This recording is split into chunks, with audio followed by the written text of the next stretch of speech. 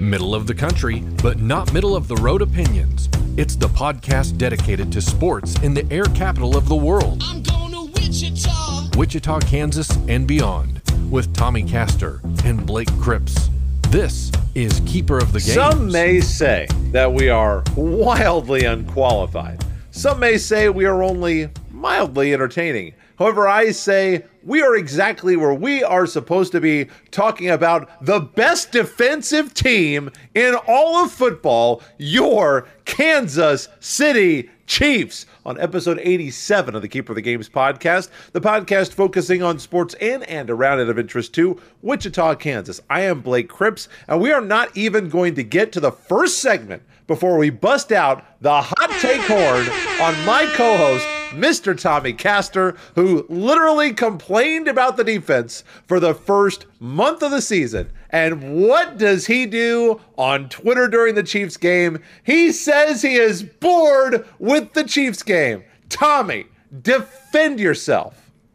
I don't think I have anything to really defend. What? I mean, I really don't. I don't know why that's worthy of the hot take horn. It is. I even retracted my statement. I don't know if you followed up on a future tweet of mine. I did not. As soon as Dan Sorensen had that pick six, I quote tweeted myself and said, never mind, I'm enjoying this game now. But yeah, for the first half especially, you're going to tell me that wasn't a boring football game to watch? No. That was absolutely a boring football game to watch. It was not a boring football. Sure it was. You're like a millennial now. Like, oh my gosh, unless we have offense and everybody's got a touchdown every single play. The Chiefs defense is playing well. How are you not... Yeah. Totally geeked out and pumped up, ready to run through a wall for Andy Reid and Dirty Dan Sorensen and Tyrann Mathieu? How are you not just totally juiced about how they're playing defensively? I mean, they're playing great football defensively. Now, I also want to go back to what you said at the beginning, that for the entire month, the first month of the season, I bagged on the Chiefs defense. Deservedly I did so. too. They I played did too. absolutely terrible defensively to start the season. The turnaround that we've seen from this team, I know we're going to get into it later, is nothing short of spectacular. It's unbelievable. Yeah. I can't even believe it. What I can believe is that you can get our podcasts at cogpod.podomatic.com. That's 100% believable. And I also believe that's the best place to get the podcast each and every week. But if you've got another service like Spotify, iHeartRadio, Stitcher, Google, so many other ones, we're all there. You can watch the videos if you dare on our Facebook page, Keeper of the Games. It's at facebook.com/Keeper of the Games, or on our YouTube channel. And of course, you can follow us at CogPod on Twitter. And if you wouldn't mind doing us a solid like, share, subscribe, maybe even share to a friend, maybe a friend who's moved out of the Wichita area and is desperate for some Wichita sports talk, because we actually do talk Wichita sports on this show, contrary to popular belief. You might want to give them a heads up, like, hey, these guys might be worth listening to. Really appreciate it. Coming up on the show today, Kansas State shucks the Shockers, and we'll get to some news and notes. It's been a couple of weeks since our last show. By the way, this is our second to last show of the 2021 calendar year. We will have our holiday spectacular, which is going to be basically a regular show plus Weston Mills. So, which I realize calling that a holiday spectacular, the hot take on myself. Nah, Weston, sorry, man. You're not that spectacular. But we are excited to have Weston back on the show, our founder emeritus of the program, next week. So look forward to that dropping a week from today on Tuesday. But we have to begin today with the Chiefs defense, which, as I said, they are basically the hottest thing in the NFL right now. Chiefs are 8-4. They've had a run of defensive dominance as they beat the Broncos 22-9 on Sunday Night Football on Sunday. Denver did not get a touchdown until the last 5 minutes of the game. They ran the ball fairly effectively. However, the Chiefs were able to overcome another lackluster offensive performance. Patrick Mahomes failed to throw a touchdown for just the fourth time in his career, but the defense picked off Teddy Bridgewater twice. Chiefs special teams picked up a fumble, and it was enough. A Juan Thornhill and Dirty Dan Sorensen interception.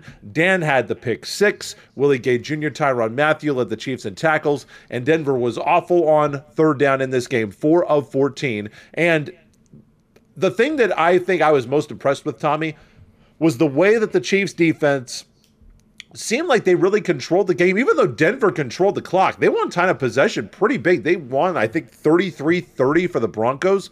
So they had the ball for well over half the game, about 7 minutes more than the Chiefs did. But it didn't seem like the Chiefs were tired. It didn't seem like they were on the brink of collapsing. They didn't play well on that one scoring drive. It was late in the game. They were tired, and I get that. But other than that, the Chiefs defense really, from the first snap all the way to the last snap, with very, very few blemishes and exceptions in between, was exceptionally solid. And it's ridiculous that we're even having this conversation based on what we were talking about literally a month ago in November, about how the Chiefs have to figure it out defensively. When's the defense ever going to do anything? And now we're looking and saying, this is going to be the reason the Chiefs win the AFC West. Yeah, you look at the last 4 games for Kansas City, they allowed 7 points against the Jordan Love-led Packers, 14 points against the Raiders, 9 points against the Dak Prescott-led Dallas Cowboys, and 9 points against the Denver Broncos. What they've done defensively is just incredible when you look at the way that they played on the defensive side of the football to start off the season. There's no question about that. I think what was really telling to me in watching that game, especially in the first half, was how quickly the Chiefs defenders moved to the ball. The closing speed was faster than I think I've ever seen the Chiefs defense move. A lot of that stems from Melvin Ingram. And I think what he's been able to do in his short time in Kansas City in re-energizing the defensive unit cannot go unstated.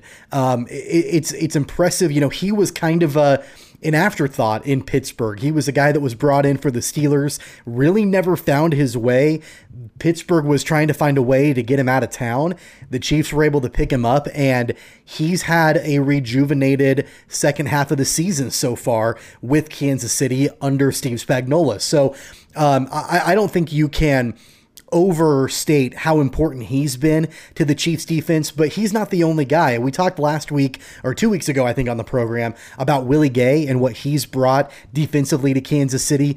He's a guy that should be, in my opinion, a Pro Bowler for years to come for Kansas City. He'll be a Pro Bowler this year if they keep playing like this. Without a doubt, his impact has been incredible. And then, of course, the usual suspects in Chris Jones and Tyrann Mathieu, but Juan Thornhill has stepped up. I mean, he's had a couple of picks over his last couple of games.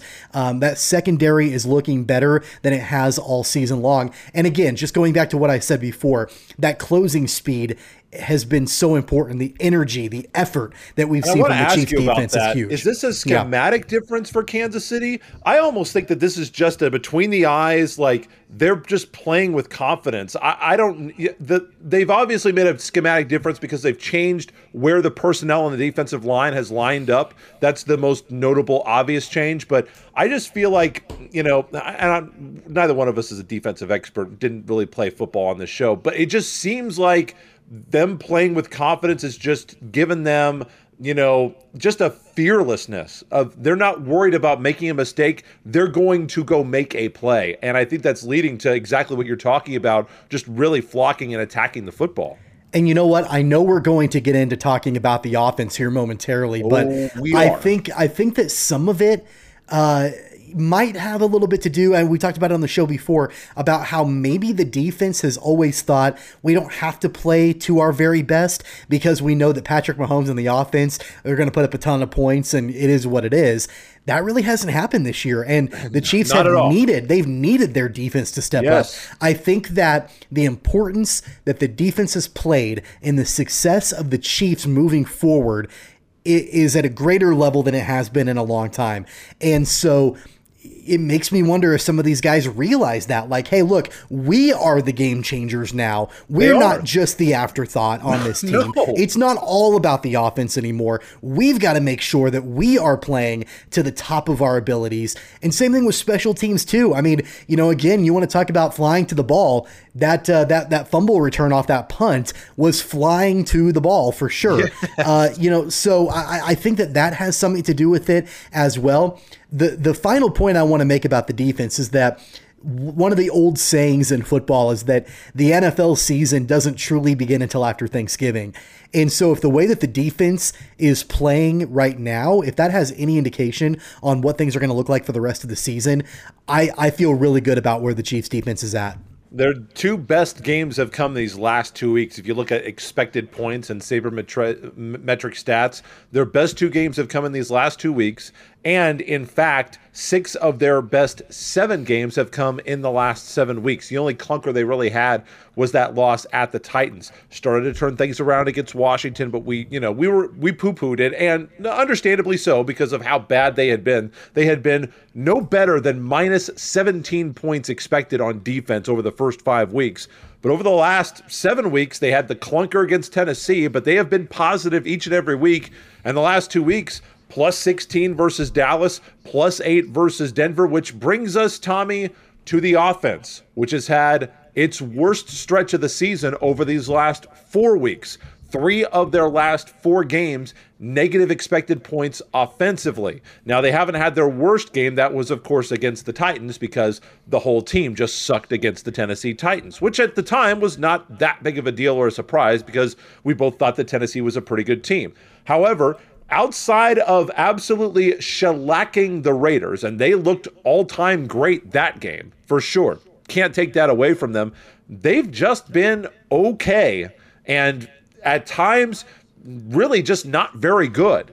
Did not play well against the Packers. We both kind of agreed if Rodgers is there, maybe looking back in hindsight as 2020 with how they're playing, maybe you can find a line and say, okay, if the Chiefs defense gets a crack at Aaron Rodgers, maybe they can do something. There was no reason to believe that at the time. But looking back now, knowing what we know now, sure, maybe they can find a way. But offensively, against the Broncos, -4, Patrick Mahomes throws another pick. I thought that there was some pretty shoddy receiver work in this game. Quite a few drops. One that would have been a first down that was wide, as they say in the business, Tom, and I know what this acronym means. WAO was how open that receiver was, and it's just dropped.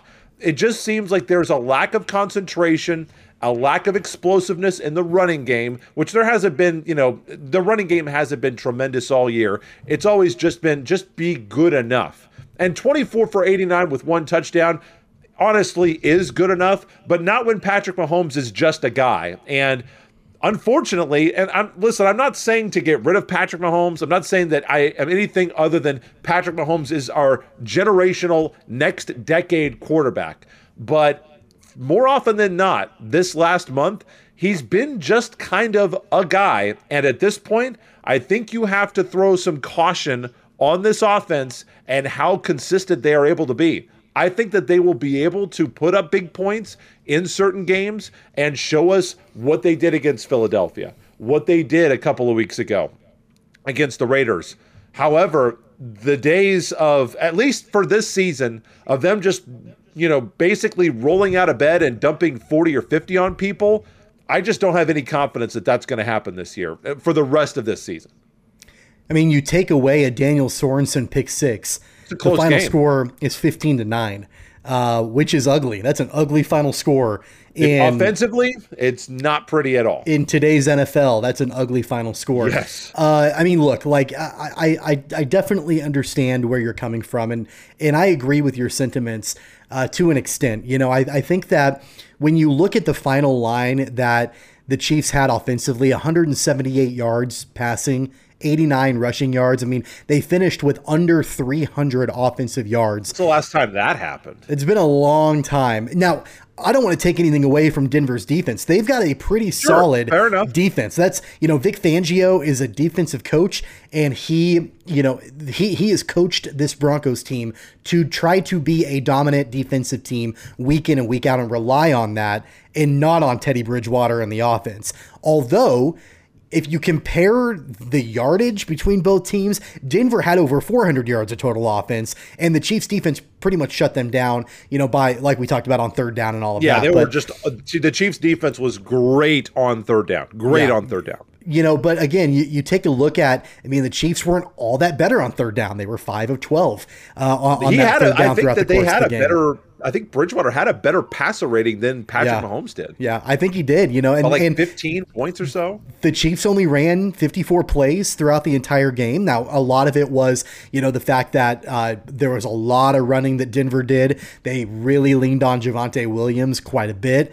You know, but again, I do think that especially as we get deeper and deeper and deeper into the season, it's going to be important. We keep saying after every game, eventually the Chiefs offense is going to click. They're going to get it back. They're going to start to figure it out.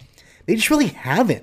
And so I think you have a couple of times. You have to start wondering, is this the new normal for Kansas City? Are the days of them throwing 40 some points up on a game week in and week out that you can expect and it make it look like a video game week in and week out? Are those days done? And I don't know. I mean, I don't want to say, yeah, I think that they're done, but at the same time, you know, NFL defenses and defensive coordinators are pretty smart and they're pretty good at adjustments. And it took a little while. I mean, Patrick Mahomes hacked the system when he came in to the NFL. Yeah. I mean, he truly did. To your point, look at what happened to Robert Griffin III. Yeah. Look at what happened to Chip Kelly's offense when he went to Philadelphia, and look at what's happening right now to Lamar Jackson. Lamar Jackson, a couple of years ago, they're saying this guy is going to ruin football. You're going to have all players like Lamar Jackson, and the pocket passer quarterback is just going to be irrelevant. And now Lamar Jackson looks just kind of like a guy. And you know, if you want to run that way, fine. Who are the best quarterbacks today in the NFL? I mean, you're talking Tom Brady, Aaron Rodgers, and probably Josh Allen, and those are three fairly traditional drop back pocket passers. Yeah. I mean, look at Russell Wilson and the Seahawks. You know, they're having a good year. They're not having a good year at all. And Russell Wilson was the guy. Cam Newton can't even start in the NFL anymore. So I'm not saying that Patrick Mahomes is not going to work out long term. I think he absolutely will be. Especially if you believe in Andy Reid and Eric Bieniemy, which everybody on this podcast does. Sure. I have no doubt that they will get back close. Will they be back to the normal like you said? I would say definitely not this year. But the good thing, Tommy, what's great is Kansas City really hasn't put together a complete game yet where the defense is played as well as they can play and the offense is played as well as they can play. If they can do that in January and actually figure all that out, this will be the favorite to win the Super Bowl, whether or not they're the number one seed. And now it's a big if they can do that. But I firmly believe this best version of the defense and that best version of the offense is the best football team in the league. But if they can figure it out is a huge question mark. That's why, you know, I think Brett Veach is one of, if not the best general managers in football, because he recognized, and I think he had this thought like the rest of Chiefs Kingdom did when the Chiefs got absolutely shellacked by the Buccaneers in last year's Super Bowl, that, you know what, the recipe that we had for success worked in 2020 in the Super Bowl, but it didn't work in 2021. We've got to go back to the drawing board and figure out how we can get some better supporting pieces around Patrick Mahomes in that offense. And it really started with the offensive line, which has been better this year than last year. They haven't been markedly improved. No, I'm not saying better, but markedly better. They're better than what they were. And, you know, of course, like defensively now, that's been, again, another priority for Brett Veach. And, you know, in season moves like bringing in Melvin Ingram and that sort of thing have helped tremendously. But, you know, I go back to kind of one of the defining games that I think about in the Patrick Mahomes era early on, and there have been a lot of them, but one of them I think about was that Monday Night Football game when the Chiefs played the Los Angeles Rams on the road in LA, and Kansas City, I think, lost that game 54-51 or something like that was the final score. I don't remember. Yeah, I don't remember exactly what it was. Game in the history of Monday Night Football. Yeah. Yeah. I don't think we see that again. I just don't. I don't think that that's the way. I don't think that's the norm. And I think a lot of people, the difference is that for a long time with Patrick Mahomes, I think everybody started to believe that the way that the Chiefs offense was performing was no longer the exception to the rule. It was now the rule. It was the way the NFL was going to be forever. It's looking a little bit more like the exception to the rule now. It doesn't mean, I mean, look at the Chiefs record right now. They're 8-4. They lead the division. They're finding different ways to win. They're leaning on different guys. That's what makes a Super Bowl caliber team is finding different ways to win. on any given night against any given opponent. So, I'm not doubting the skills, the athleticism, the talent that Patrick Mahomes has. I still believe he's a once-in-a-generation quarterback. I still believe he has an incredibly powerful and dynamic and high-octane offense around him with big-time playmakers. I fully, wholeheartedly believe that, but I feel a lot more comfortable sleeping at night knowing that the Chiefs' defense can show up too when they need to. The Raiders are going to be coming into town. It'll be the second time that the Chiefs have played Las Vegas in a month. 12 o'clock for the kickoff, and that will be on CBS coming up on the 12th. That would be on Sunday. Next up on the docket, a huge in-state rivalry finally renewed for the first time in, I believe, 18 years, trailing by 2 at the half.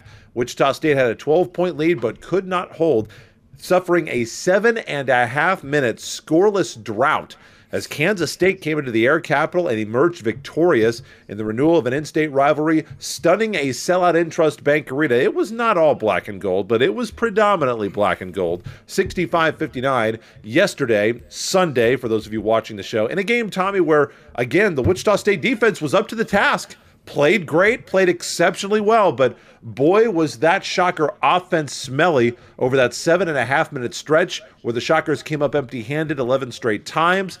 Tommy, is it more of an offensive problem for Wichita State, or is this a Kansas State defense that's going to make a mess of teams in the Big 12?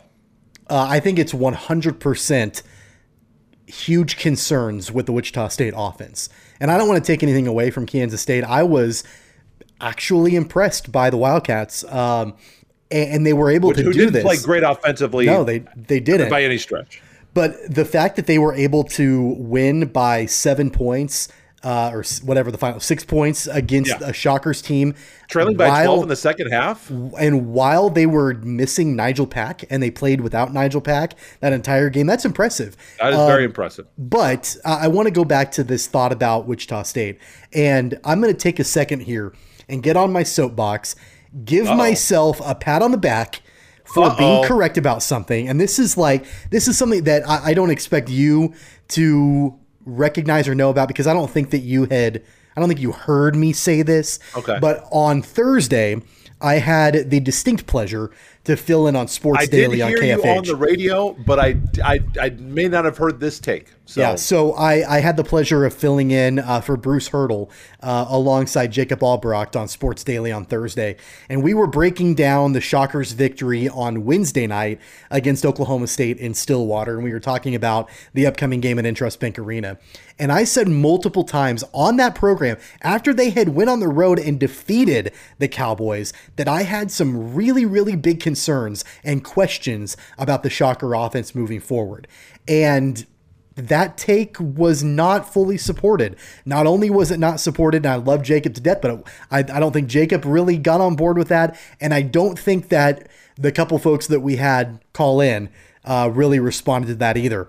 What were the concerns that you elaborated on? Yeah, there were a couple concerns. I think number one is the fact that, and I think it became pretty evident in the game on Sunday against the Wildcats, there's very little ball movement from the Shockers right now. It's a lot of run the ball down the court and just try to find a shot. I didn't see a whole lot of set plays, and I don't have the stats. I guess I've got the stats here right in front of me. I was looking at, so the Shockers only had 8 assists in the entire game, and that was an issue, I thought, in the Oklahoma State game as well, where they didn't pass the ball a whole lot. And I think that that's an issue with coaching. I like Isaac Brown, but I'm not sure that there's a whole lot of offensive set plays being ran that are effective right now. Maybe he just hasn't found the secret sauce that works with his team. I also had concerns about the starting 5 and the production that the starting 5 had. And that was from the Oklahoma State game and previously, about how the Shockers, they fall into holes pretty early. They get down by quite a bit pretty early. They have a hard time leading at halftime, which we saw again on Sunday against the Wildcats. And then my other big complaint or big issue is that something's got to be figured out with Tyson Etienne. He is a National Player of the Year level player, but he, the last few games, has not played to that at all. Looking at his stat line on Sunday against the Wildcats, absolutely appalling. not I mean, good. I think he was like 3 of 18 from the field. 4 of 20 and there you go. 1 of 11 from the three-point line, and he has 2 for his last 15 from downtown. And maybe like 1 or 2 of those looks that he had were actually quality looks in that game. I mean, he was jacking up a lot of bad shots. So offensively, there are significant concerns with the Shockers. Now on the defensive side of the floor, completely different story. Great. Dexter Dennis is fantastic, is locked down. Morris Udeze is a solid defender down low, I believe.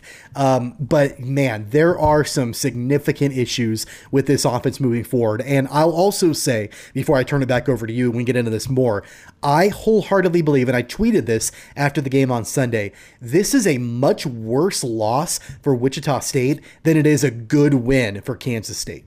In what way do you mean? As far as I think we look, You think Wichita State has a higher profile? They had more to lose from this. I know agree. there were some Kansas State that. fans.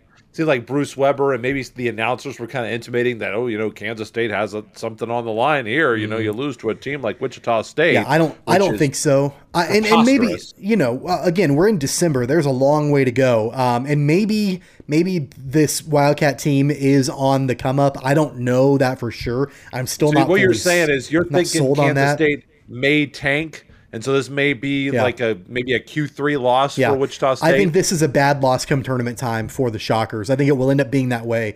And I don't think that when I look at the Wildcats, I don't see a tournament team anyway. And so losing, beating the Shockers, even I don't with think, Nigel Pack? I mean, I think that they'll be okay. Nigel Pack, I think, will make a difference. I think that if anything, and we can get into more, the Wildcat stuff down the road when I'm actually, convinced one way or another about them, but I see them maybe being an NIT team at this point. So again, I think this is a much worse loss for the Shockers, who have kind of been on the bubble, here early on in the season. I think we're going to look back on this in March and think it was a bad loss. Well, the thing that I think you would have to be very frustrated if you are a Shocker fan. You have Tyson Etienne. He's not going to have a great game every game. He's had a lot of good games so far. But he hasn't had a good game in the last 4 games. 4 games ago, he put up 28 against UNLV. That to me is a good game. Tell me how he's done against Missouri, Oklahoma State, and now Kansas State. I mean, he had 18 points on 17 shots against Missouri. He was fine. He was okay against Missouri. He shot 41% from the field, 3 of 9 from the 3-point line. Oklahoma State, he did not have a good game. He was straight up bad against Oklahoma State. He was straight up bad against Kansas State. I agree, but you're going to me, that's not the biggest frustration. To me, you have Morris Udeze, who basically is unstoppable in this game. Kansas State has zero answer for him, and he scores 19 points on 8 shots. We couldn't find him a couple more shots in this game. That to me is kind of inexplicable because they're jacking up shots from that are low percentage shots, and Tyson Etienne led the way in that. And I like Tyson Etienne. I like his game. Tyson Etienne. He had a bad game. He has shown that he is supremely talented. I expect more out of Tyson Etienne in high profile matchups, and it just hasn't been there the last couple of games. Also, I think it's important as kind of I feel like the team's undisputed offensive leader. I think he should be able to recognize when there are other guys on the team who are having an on night. Against Oklahoma State, it was Ricky Council, and and he got his. On Sunday, it was Morris Udeze. And I think that in those clutch moments, I agree with you. It's important for the guy who sort of leads the way offensively to recognize who the hot hand is. If it's not him, several big shots to get the Shockers win earlier in the year. I just want to remind everybody. He did, but he didn't have that the last couple of games. I understand. There were other guys who did, and it's important for Tyson Etienne to recognize maybe I don't have it tonight, but Morris does. Let's get the ball down to Big Mo and let him go to work. Yeah, and some, should have honestly, been fed much more. Some of that, again, it's not all on Tyson Etienne. Some of that's on Isaac Brown, and maybe it wasn't an emphasis that, hey, look, like we've got to go more inside to Udeze. Maybe that just didn't happen. I don't know. I'm not in the huddles, but I think that those are things that need to be focused on moving forward. Like if it's going to be a different guy every night, okay, that's fine. But once that's identified, then continue to go after it. I mean, I get it. And the only thing I would counter with is that there are other guys who I feel like have been letdowns to this point in the season. And the number one guy that comes to my mind is Craig Porter Jr. I understand it's a different standard because Tyson Etienne is the reigning American Player of the Year. He is the preseason Player of the Year. You know, he was in line, if he played well, maybe to be in some National Player of the Year conversations, depending on how the Shocker season went. But, you know, Craig Porter Jr. has 7 points over his last 3 games, 10 over his last 4. And he has, you know, he did not have a field goal attempt against Kansas State. And over the last 4 games, he is 2 for 15 from the field. So he's just kind of been a non-factor. I'm not saying he's not doing other things that help the Shockers in terms of defense, but he's also committed 8 turnovers in the last 2 games. So, you know, to me, it's a little bit of a stretch to put it all on Tyson Etienne. I get it. If you're the guy, you get the bulk of the credit when things go well, and you get more of the blame when things go poorly. I understand that. From the Kansas State perspective, I thought that they rebounded the ball reasonably well.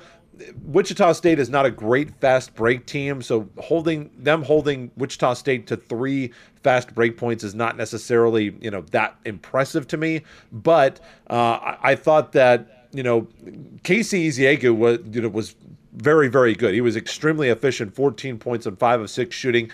Mike McGurl and Marquise Noel were just okay. Ismail Masad and Mark Smith did not have really great games for Kansas State. But as you mentioned, they did not have their best player. But undisputably, would you agree, Nigel Pack, undisputed best player for Kansas State? Oh, sure. I mean, you know, I think we've seen that throughout the early stretch of the season for Wichita, for Kansas State. So Kansas State was able to do enough with the guys that they had. They found a way to stop probably going to be one of the best players in the American Athletic Conference. And they, you know, so give Kansas State some credit here. They had a game plan and it worked. And maybe Tyson Etienne forced up some shots. I think, and Coach Brown said after the game, we needed to get the ball to Morris Udeze more, and I totally agree with that. Ricky Council only takes 2 threes in this game. Well, and what's a little bit surprising, Ricky Council some more shots. What's surprising to me about that is not only was Udeze incredibly efficient, I think he was 7 of 8. He was 7 of 8, and he made 5 of 7 free throws. So even if he's not going to get a shot, you know, Wichita State, the one thing that they did well offensively, they got to the line. They were 16 of 20 from the foul line. Go get fouled. And, you know, I don't pretend to be, you know, any kind of basketball savant or anything. Sure. However, Neither one of us are going to be taking Isaac Right. Brown. Darren Boatwright's not going to be calling us to assist Isaac Brown. But I do know from watching the Shockers that one of the biggest things they rely on offensively are the ball screens. And those ball screens were not working against Kansas State. Credit Bruce Weber. Defensively, he had those ball screens read by his guys. And so rather than feeding the ball down low to Morris Udeze more when those ball screens weren't working, the Shockers were settling for, you know, off the dribble jump shots, low percentage shots that happened. And it looked like that's what Kansas State wanted them to do. Absolutely. Like, we're going to let you take these. Absolutely. And, you know, the fact is, hey, look, if you're going to take a 20-footer, what's the percentage on that, you know, to drop? It's a lot less than if you feed the ball into Morris Udeze multiple times. So that's, in my opinion, that's the bailout. If the ball screens aren't working, get the ball down low. And again, that's on the coaching somewhat. It's on Isaac Brown to recognize, look, if the way we run our offense through ball screens is not working due to the Wildcats defense, we've got to go to our big guy down low who is making it work and converting. And they just didn't do that. I think had the Shockers done that more, we would be looking at a different outcome. Because I wholeheartedly believe that, especially with Nigel Pack not playing against the Shockers, maybe you'll disagree with this, but I think, in my opinion, Wichita State is a more talented team. They put a more talented team on the court than Kansas State has, but Kansas State just executed better. I mean, honestly, I think Wichita State's a better team with Nigel Pack playing for Kansas State. That's my opinion. That's, you know, Kansas State fans can rake me across the coals all Which they is want. why I go back to what my original point was. This is going to be a bad loss for the Shockers when we get to March. The Shockers lost a 3-game winning streak, and now all of a sudden the Wildcats have a 3-game winning streak after back-to-back losses to Arkansas and Illinois. They finally pick up a, kind of a marquee win for them after beating North Dakota and Albany. They beat the Shockers. Next up for Kansas State, the Big East Big 12 battle on Wednesday, 8 p.m. tip-off, ESPN2 at Bramlage in a color rush game as they take on Marquette. Meanwhile, the Shockers drop to 6-2. Their 3-game losing streak is history. They have lost both games by single digits this year. They've got Norfolk State coming in for the Teddy Bear toss on Saturday. That is a 6 o'clock tip-off, and you will need the plus for that one. Final segment of the show here today is going to be a new one that I am calling News and Notes. It's been a couple of weeks, and these are stories that are a lot, not necessarily all deserving of their own segment. However, stories that I think maybe are a little too long to get into additions, corrections, and retractions. We still will have some of those, by the way. But I did think we could spend the last few moments of this show before we get into our whip around talking about some of these stories. I'm going to start with Kansas volleyball getting into the Sweet 16 for the third time in program history, 2013, 2015, and this year with a 4-set win over Creighton, back-to-back wins over number 19 Oregon and number 20 Creighton to move to 18-11 on the year. They've got the third-ranked Pittsburgh volleyball team coming up at Fitzgerald Fieldhouse. KU played great defense. Even though that Creighton hit 245 as a team, KU hit 302. And I thought that, Creighton was hitting 245 and could have easily hit 280, 290 if KU didn't play the defense that they did in this match. So it's not like Creighton had an off night or didn't play well.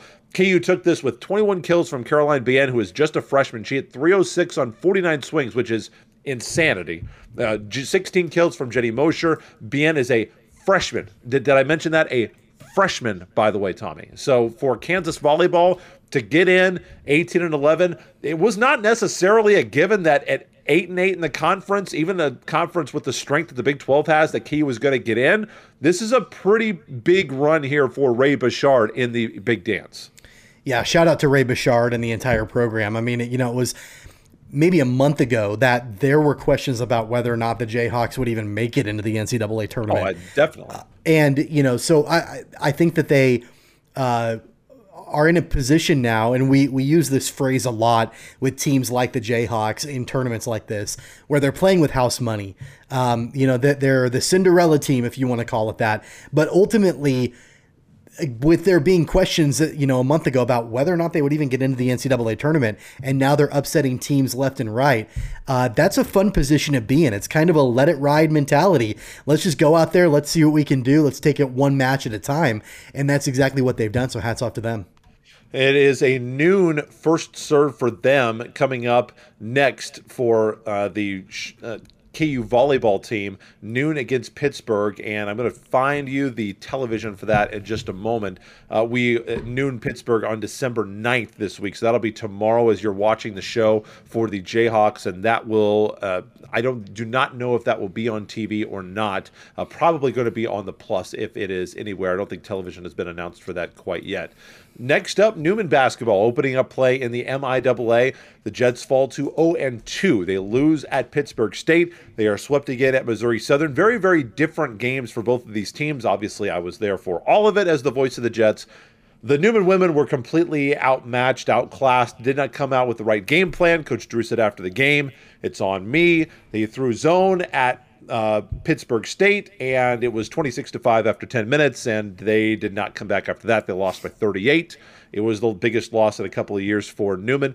Came back against Missouri Southern. They were down by 17 at Southern.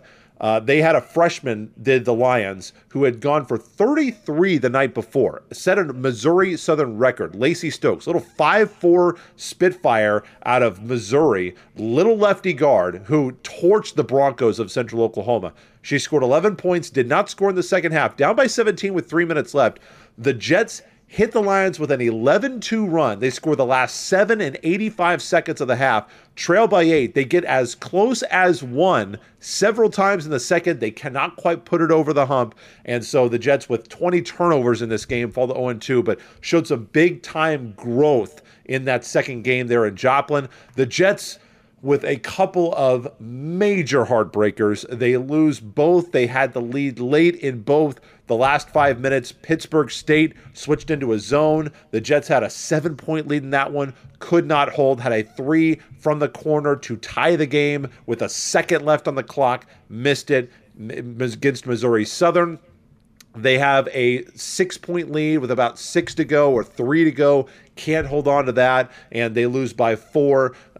These games have been absolute wars for the Jet men, so much different. Going to be very interesting to see how both teams bounce back. The women will be playing an 0-2 Emporia State team. Now, they've played two very good teams, two nationally ranked teams in the MIAA last week, and they've got the number 1 scorer in the conference. And the Jet men will be playing an Emporia State team that also has the number 1 scorer in the conference. So if you like offense, you might want to come out to Fugate Gymnasium on Wednesday for the 5:30 doubleheader, because Emporia State's bringing some big-time offensive players, but early challenges and setbacks to both of these Newman teams. But, you know, you beat Emporia State and Washburn this week in your 2 games, and you go 2-2. I think both teams are feeling very good about themselves going into the last week before Dead Week and the Christmas holiday in the MIAA schedule.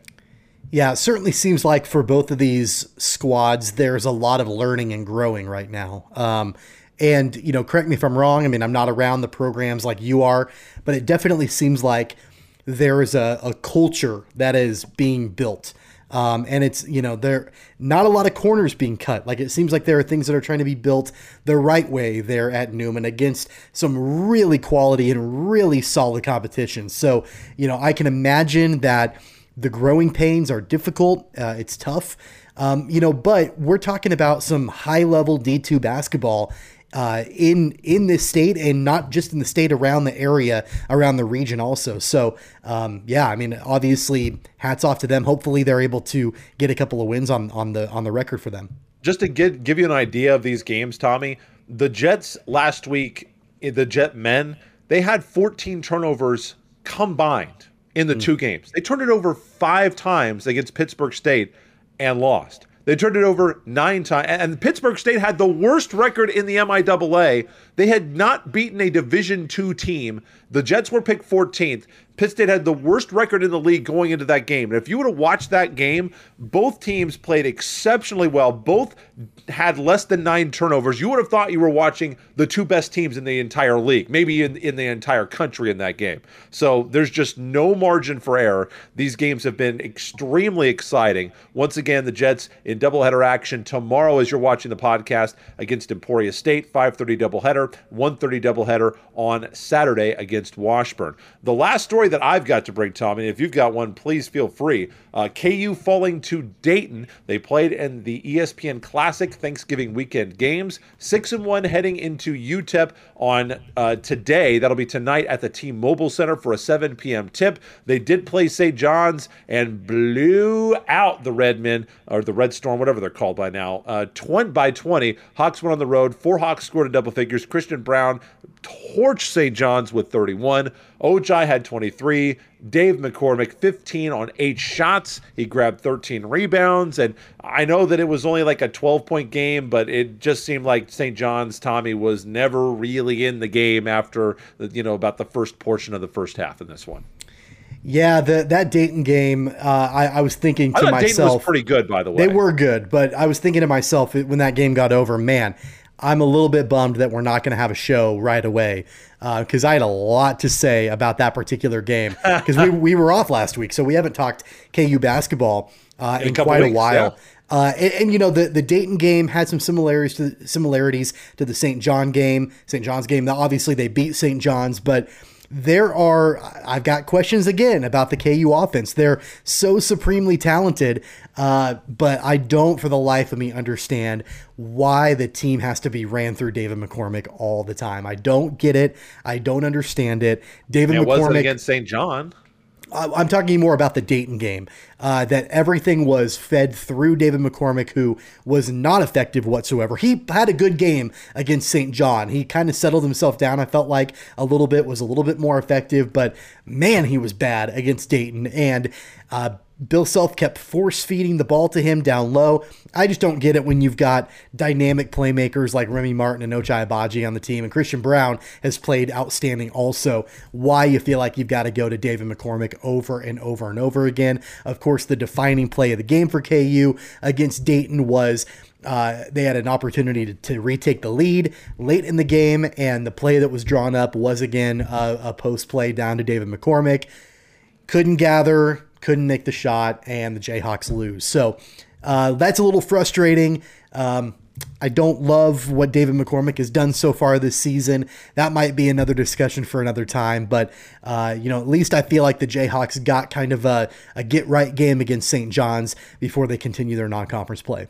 Yeah, I mean, I don't know if he's necessarily been the focus of the offense. I mean, over the last 4 games, he hasn't had more than 8 shots, and he only had 6 shots against Dayton. Now, against North Texas and Dayton, he did not play well at all. He went 3 for 12 in those 2 games. So he had 2 games that were bad in a row. But against Iona and at St. John's, he's played well the last couple of games. 4 of 6 against Iona, 5 of 8 against St. John's. So I don't know. Do if me a favor, he's though. running while you're, the offense through him. While you're going through his stat lines, though, tell me how many rebounds he's had.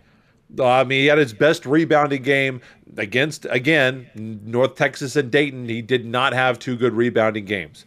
Rebounded the ball fairly well early in the season, with the exception of the Michigan State game. Michigan State game, his rebounding was basically a non-factor. But, hopefully he'll build on the St. John's. You know that I'm a David McCormick guy, always have been. So, I would just push back to say they're not running the offense through him. But I will admit, in the Dayton game and against North Texas, he was not as effective as he needs to be for this team to be successful. 100%. I will also say, and I don't want to just pile on David McCormick. I feel like you are, but go ahead. I've got other people I can pile on too. I don't feel like Jalen Wilson has played up to his standards since he's been back this year. Slow start. And he obviously had some off the court issues to start the season. It might take him a little bit to kind of get acclimated to everything, but he's got to get it figured out also. And then don't be shocked, and I don't know this, but don't be shocked if next week during our Holiday Spectacular, we'll get a chance to hear from Weston Mills why Mitch Lightfoot is better than David McCormick. I'm just telling you, that's probably going to happen on the program next week. Well, in that case, let's just cancel the appearance in that case, because that's not a discussion that I'm willing to have, even though Mitch Lightfoot this year, I mean, I'll be honest, this year, front to back, Mitch Lightfoot has been better than David McCormick in terms of offense.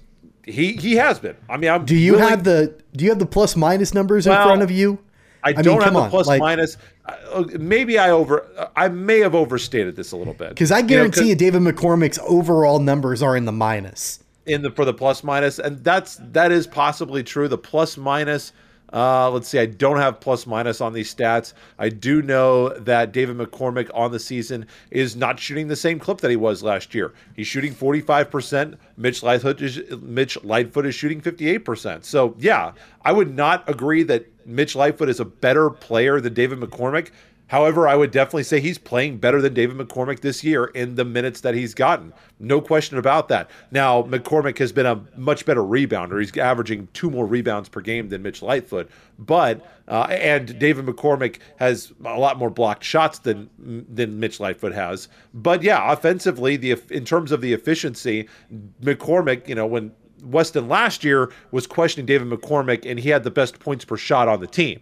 So Weston last year was absolutely insane. This year, he would have a legitimate beef, 100%, because this year he is not been efficient, and that has hurt Kansas in some of these games. So without a doubt. Ochai with 23 in this game. By the way, he continues to be extremely impressive. Christian Brown's been a guy that's kind of been up and down a little bit, but obviously he's on a big, big high after that win as KU. He scored 31 for the Hawks. Any last-second thoughts here on the Jayhawks?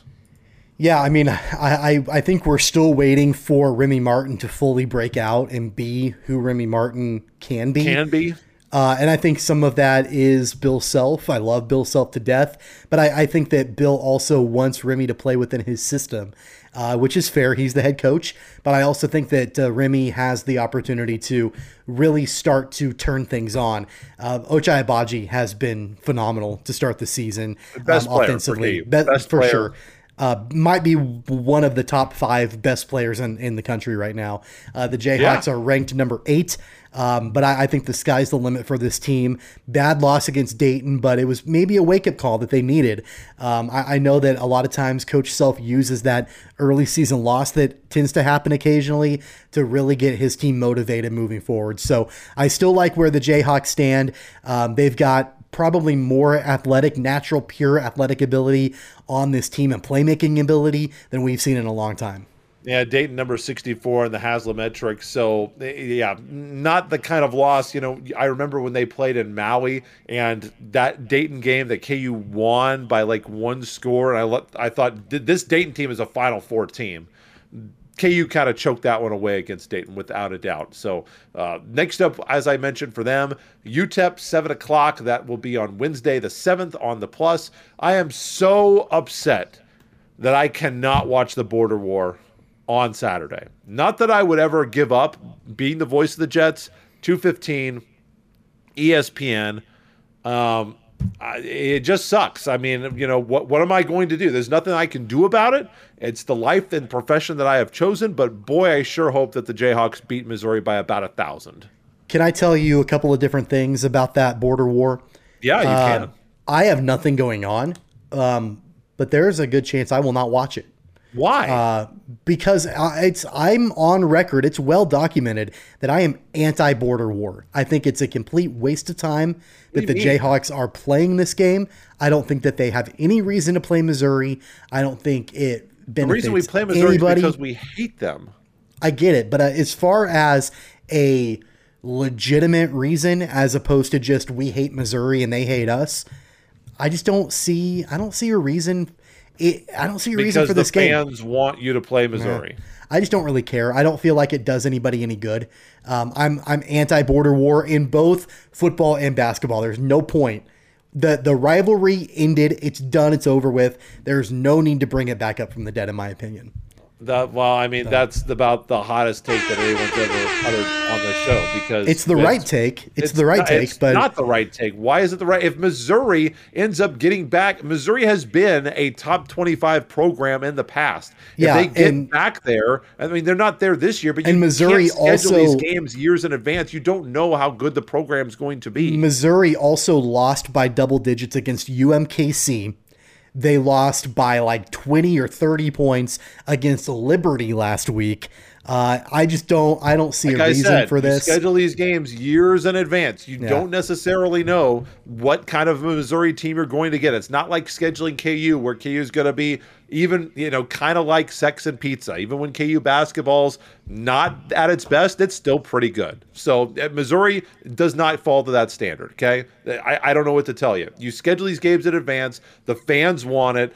I don't understand that opinion, but that's just me. Let's go to our final segment of the show. I thought you told me if I had something in this segment. I've given you opportunity. Do you have something? Me. Yeah, I do have something. You totally skipped over me. I was hoping to get a Wichita Thunder hockey update, to be honest. That's exactly what I'm going to give you. Go ahead and do it, because that's what I want. Give the people what they want. You were going into the Wichita Whip Around. Regardless, it is what it is. Wichita Thunder update. Things are going pretty well for the Wichita Thunder right now. Good. They played. Glad to hear it. Tell me all about it. They played in Tulsa on Sunday. Unfortunately, lost that game 5-2. However, the previous 11 games, the Thunder were 9-1-1 and had a share of first place in the Mountain Division of the ECHL. So things looking pretty good for the Thunder after a fairly rough start to the season. I believe they started the season 1-4 or 1-5, but since that time, we're able to really turn things around. They currently stand at 10-6-1 with 21 overall points on the season. So, ultimately, they're tied for second place behind the Idaho Steelheads. They're back in action this week, 2 games against the Allen Americans on Thursday and Friday. Thursday is a Throwback Thursday game. Friday, Santa Claus will be in attendance for pictures with the kids. So that's always a lot of fun. But a couple of other quick notes about the Thunder. Two of their top players, Timmy Soderlund and also Mateo Gennaro, were called up to Bakersfield, so they are no longer with the team. And their goaltender, Evan Buitenhuis, set the Thunder record for consecutive starts in a season in a row. He started 16 games in a row, broke the Thunder record for that. So pretty crazy stuff. Anything else for you, sir? That's all I've got. Good. I'm glad. Thanks for the update. You got appreciate it. You know what else I'd appreciate? If we hit the music for the Wichita Whip Around. If it didn't fit into news and notes, we're going to get to it now. So, Tommy, start whipping first. What is your Whip Around story for this week on the Cogpod? Well, of course, if you live in Wichita, if you've lived in Wichita for any time at all, you know about the legend of iconic women's basketball player Lynette Woodard here in Wichita. She was honored by her alma mater, North High School, last week, a dedication ceremony, and the new basketball court at North High School named after Lynette Woodard. Of course, a lot of huge athletic names coming out of North High School over the years, including the one and only Barry Sanders. But over the weekend, it was Lynette Woodard's time to shine. You know, she's been in Wichita for a long time. Definitely a huge honor for sure. The school dedicated the court in her honor, and her name is now on each sideline. She hasn't played for North High in nearly 45 years, so long overdue, but well-deserved for Lynette Woodard. Lynette Woodard also, of course, a fantastic collegiate career at the University of Kansas. Probably the best lady skin player that there has ever been for Wichita North. I can't imagine that there's anybody else better. She was the first woman to ever play for the Harlem Globetrotters. Yes, of Interesting course. fact. We, of course, have got to get you updated on state championship football. 5A Mill Valley is able to take it. The 5A championship, they beat Mays 28-14. Derby fell in 6A, 41-21 to Blue Valley Northwest. So after talking about all this strength from this part of the state, did not get it done there where it mattered at the top. But of course, and thank goodness we are doing it this week and not next week, the Andale Indians do polish off the 13-0 season. The last 5 classifications, 3A on down to Class 8 players, D1 and D2 8-man football, all finished with perfect 13-0 records. Rossville, Opie, Meade, and Axtell won the other ones, but Andale is your 3A champion, and Andale absolutely blew up Frontenac 53-0 Indians. So, I mean, what more can you say about this program? You know, we've talked about Brandon Clark. We talk about Weston Schartz. We talk about Alan Shuckman and Dusty Trail and Rick Wheeler and all these great coaches. We probably should talk about Dylan Schmidt because his program at Andale is unbelievable. And I told people, this happened when I was on the radio. I said, if you think Andale is good in 4A, I'm telling you, when they drop to 3A, it's over. It is over when they get to 3A. They will absolutely run the classification for as long as they are allowed to go in and beat people's brains out. And that's exactly what they did. 54-14. They started out their first round game. They beat Holcomb 51-0. Concordia sectional 54-14. Southeast of Saline, 37-16. They're one close game. And then they beat Frontenac 53-0. This Andale team is set up for a run of dominance like maybe we've never seen before in 3A. Well, they've been dominant for a long time. I mean, it's not necessarily winning state championships, though. Right? But they've has had something to do with that. They've been dominant though for a long time, at least running this part of the state for a long time. Definitely. Regardless if it's 4A or 3A, there's got to be something in the water there in Andale. I mean, they're because I think a lot of it. Why didn't Weston get like a single drop of it? Everybody that comes out of Andale is magic, but then there's Weston. Like, yeah, I don't. I'm sure that we'll hear more about that next week when he's on the program. But no, there's got to be something in the water because I think it's got to be. You know, I don't exactly know what the youth football looks like in Andale, but they've got to be starting these kids up young and getting them, you know, ingratiated into the program that they're going to be running in high school at a young age. That's the only thing I can think of because it runs like a well-oiled machine year in and year out. And let's not forget, Frontenac They made it to the state championship game. They're not a slouch of a football team. 10-3. Yeah. I mean, they made it to the state championship game and got absolutely shellacked by Andale. So, yeah, I mean, again, what more is there to say about what Andale has done in football than we've already said, and anything more than what Weston will say next week? I guess there can't be anything more than Weston has to say next week. That's true. for sure. We go on to the additions, corrections, and retractions. One correction on both of us, Tommy. Last time Kansas City had under 300 yards of offense was actually just a couple of games ago. Happened against the Packers, so we were both wrong on that one. Any more for you in that category? I don't. I have nothing on this One episode. addition, or actually a couple of additions for me. Kansas State football is heading to the Tax Act Texas Bowl.